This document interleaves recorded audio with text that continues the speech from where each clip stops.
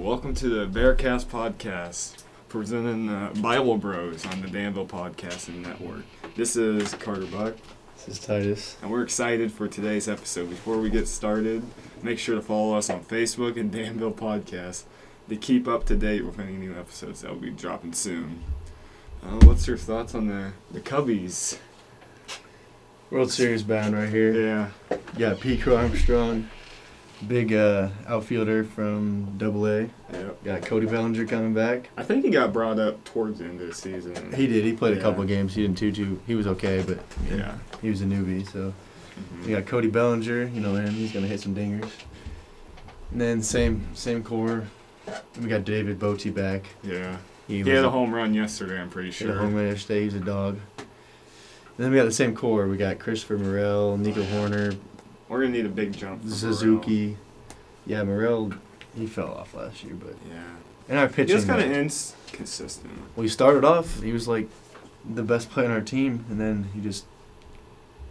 Well, then we had that streak over June where the bats were getting pretty hot, and they won like 20 of their last... Yeah. They had a good win streak. I don't remember what it was. Yeah, and then at the end of the year when they needed to win one win, they lost like 10 in a row. Yeah.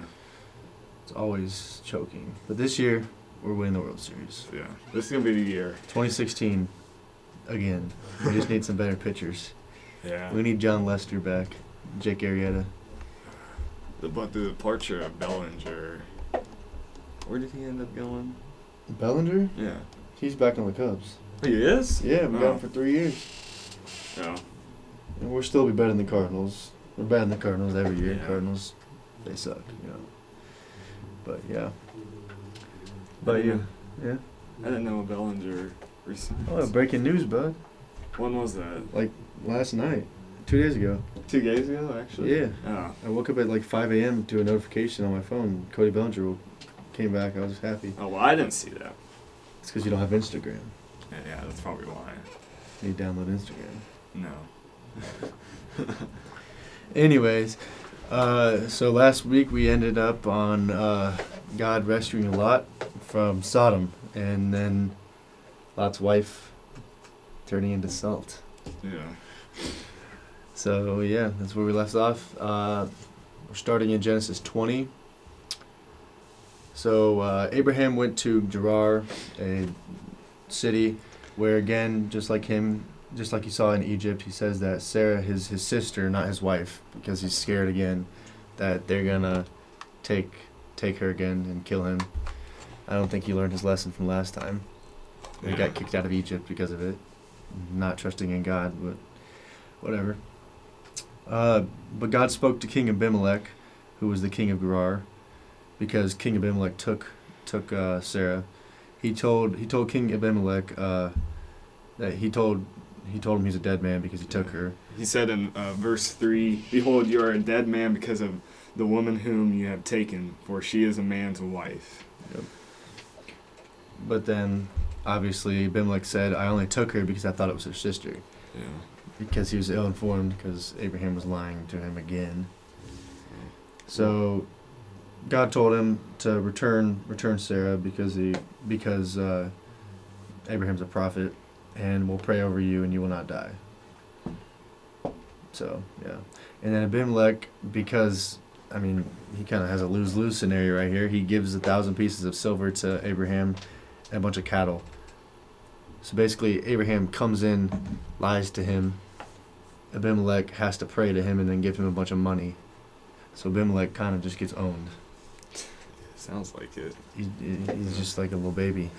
And then Abraham prays for him and saves him after explaining that he thought that he was going to kill him, which, he's a rich man now. He don't care. He'll probably go lie again. So, yeah, I don't know why he did it, but he made 1,000 pieces of silver and a bunch of cattle. So he's going to become a con man. He's going to be a new con man. Yeah, that's all. It's all chapter 20. Yeah. We got some short chapters today, except for 22, I guess. Yeah. Genesis 21, the Lord visited Sarah, and as he promised, he bore Abraham his son Isaac. As he got older and bigger, he got weaned. I don't know exactly what weaned was. You say where? Weaned. Is it weaned or is it wined? Wined. What verse is that? That would be verse 8. Verse 8? Around. You drew your age and I was weaned. No, it is weaned. Yeah. Abraham made a great Weaned. feast on that day. Isaac was weaned. I don't know. That's a weird word. I was wondering about that last night. Weaned definition Fine, weaned. in the Bible. Did a little Google research, and a child's transition from being a dependent on their mother's milk to consuming solid food. Oh, okay. So yeah, that's what it means. Hmm. And Abe made a big feast for him. Although Ishmael is Abe's son, Sarah does not want him to be in here alongside Isaac. God then reassures them that this is for the best to send Ishmael away. Even though Isaac is older than Ishmael, he will take priority over Ishmael. You want to read verse 15, 16? Yep, verse 15, when the water in the skin was gone, she put the child under one of the bushes. Then she went and sat down opposite him, a good way off, about the distance of a bow shot. For she said to him, "Let me not look on the death of the child." And as she sat opposite him, she lifted her voice and wept. Yeah, in these verses, the water in the skin is exhausted, and there's no other supplies. And Hagar ends up weeping in despair, and God heard the voice of the boy and the angel of God, and called to Hagar and confirms that her son will become a great nation, echoing the promise from verse 13. And I'll make a nation of the son of the slave woman also, because he is your offspring. So God's gonna make another nation out of Hagar's son Ishmael. Yeah. She was just scared that Ishmael was gonna get killed, so she had to reassurance from God that God said that He'll make another great nation out of him. Yeah.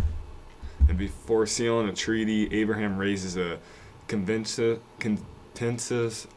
issue of ownership of a well. The covenant or treaty was designed to prevent conflict. As they dug the well, they named it Beersheba, and that means well of oath in Hebrew. And this name embraced both concepts and marking the southern border of Israel. And that's... They were fighting over a well? Yeah. Who was fighting over the well? Abraham and Abimelech, or what? Yeah.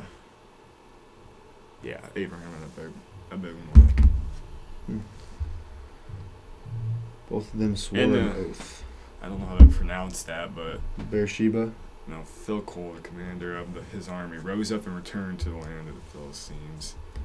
So they'd made an oath, and then Abimelech's commander left. Yeah. With the army. Yeah. Okay. On to chapter 22, the sacrifice of Isaac. It's an interesting chapter. Yeah.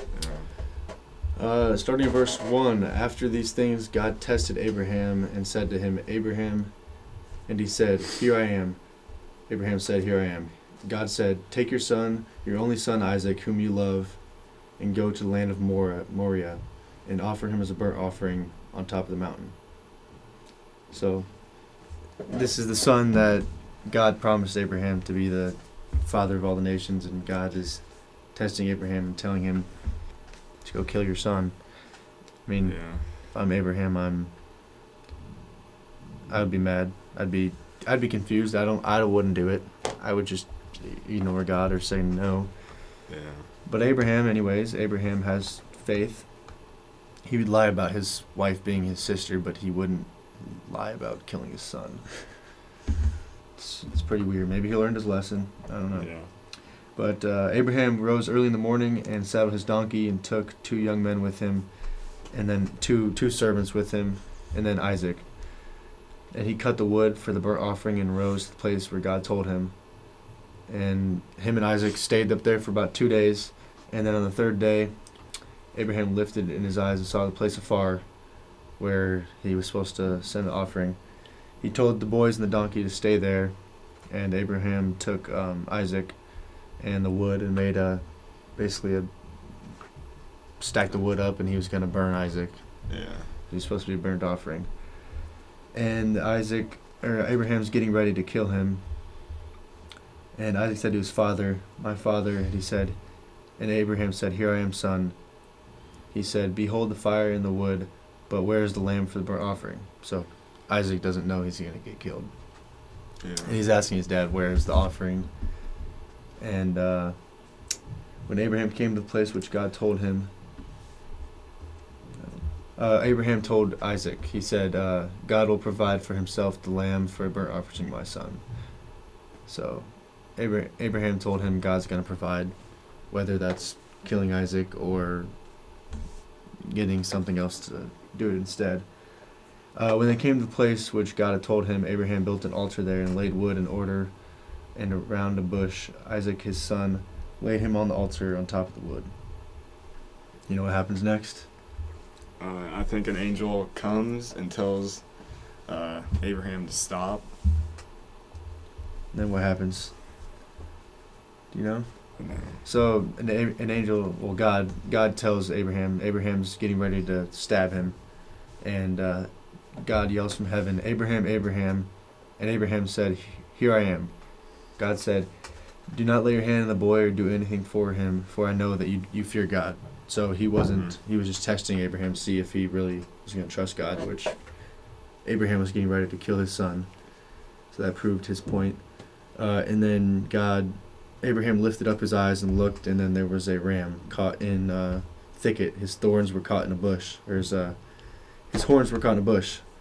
So God just spawned a ram, and Abraham took the ram, killed it, and put a burnt offering up for God on top of the mountain. So Abraham called the name of that, "The Lord will provide." As it is said, "On the mount of the Lord it shall be provided." And the angel of the Lord called to Abraham a second time from heaven and said, by myself I have sworn, declares the Lord, because you have done this and not withheld your son, your only son, I will surely bless you. I will multiply your offspring as the stars of heaven and the sand that is on the seashore, and the offspring shall possess the gate of his enemies. And your offspring's nations of the earth will be blessed, because you have obeyed my voice. So, same promise. He's gonna multiply his nations, but he says, possess your enemy's gate. Possess the gate of his enemies. I don't know what that means. Yeah. I'm guessing possess the gate. He's gonna defeat his enemies. That's my only guess. But your offspring of the nation shall be blessed. So they're gonna be a powerful nation. They're gonna be wealthy. They're gonna be rich. And after that, Abraham returned with the men and Isaac, and together at Beersheba, the well. Abraham lived at Beersheba, so close to the well. And now these things were told to Abraham. Behold, Milcah also born children of your brother Nahor. Uz, the firstborn, his firstborn, Buz, his brother, Kemuel, the father of Aram. And it just goes over the offspring of Abraham's brothers. And moreover, which I don't even know what the point of that is, but it's just continuing the offspring of Abraham through Isaac and all the people that are his sons. It's a genealogy, basically. That's how chapter 22 ends. That's a lot of trust Abraham put into God there. Yeah. I mean, I have a hard time trusting God much, let alone to kill my only child. God told me to kill my dog. I don't think I'd be able to do it. Yeah. But hey, he doesn't trust him to not kill his wife, but he'll kill his son. He's probably learned his lesson. Yeah, I'd say so. It's a good thing too. What do you think would have happened if he chose not to kill Isaac? I don't know. I think God would have killed Isaac. Yeah.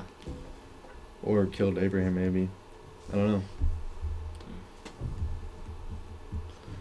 Well, on to chapter 23. This is kind of a short one, too. Short one. Yeah. Sarah goes on to live for 127 years, and she dies at Hebron in the land of Canaan. Canaan. I meant, oops. Abraham asked the Hittites among whom he lives to let him buy property for a burial place, and they agree. As Abraham is an honored prince, when Abraham seeks to buy a cave on the property of a man named Ebron tries to give Abraham the land outright, but they ultimately agree on a price. Then Abraham buries Sarah in the cave of Machpelah, I think how you pronounce it, east of Mamre. They named their cave Machpelah? Yeah. So Ephron was the prince of the place. He got somebody to sell him the cave. Basically, I mean, the guy wanted to give it to him for free, but Abraham paid him for it. So, I mean, because he, Yeah. I don't know. Is that all 23? Yeah, that's 23 was short one. Basically, the whole chapter is just Sarah's death. Yeah. Thank you for listening to the Bible Bros podcast on the Danville Podcasting Network. And this is Carter Buck. This is Titus, and next week we'll dive into Isaac and Rebecca, who is his soon-to-be wife, Abraham's death and his descendants, God's promise to Isaac, and finally Isaac blessing Jacob. Yeah. And we're excited. If you have any comments or feedback, we're excited to read it. See you next week. See you next week. I butchered that a little bit.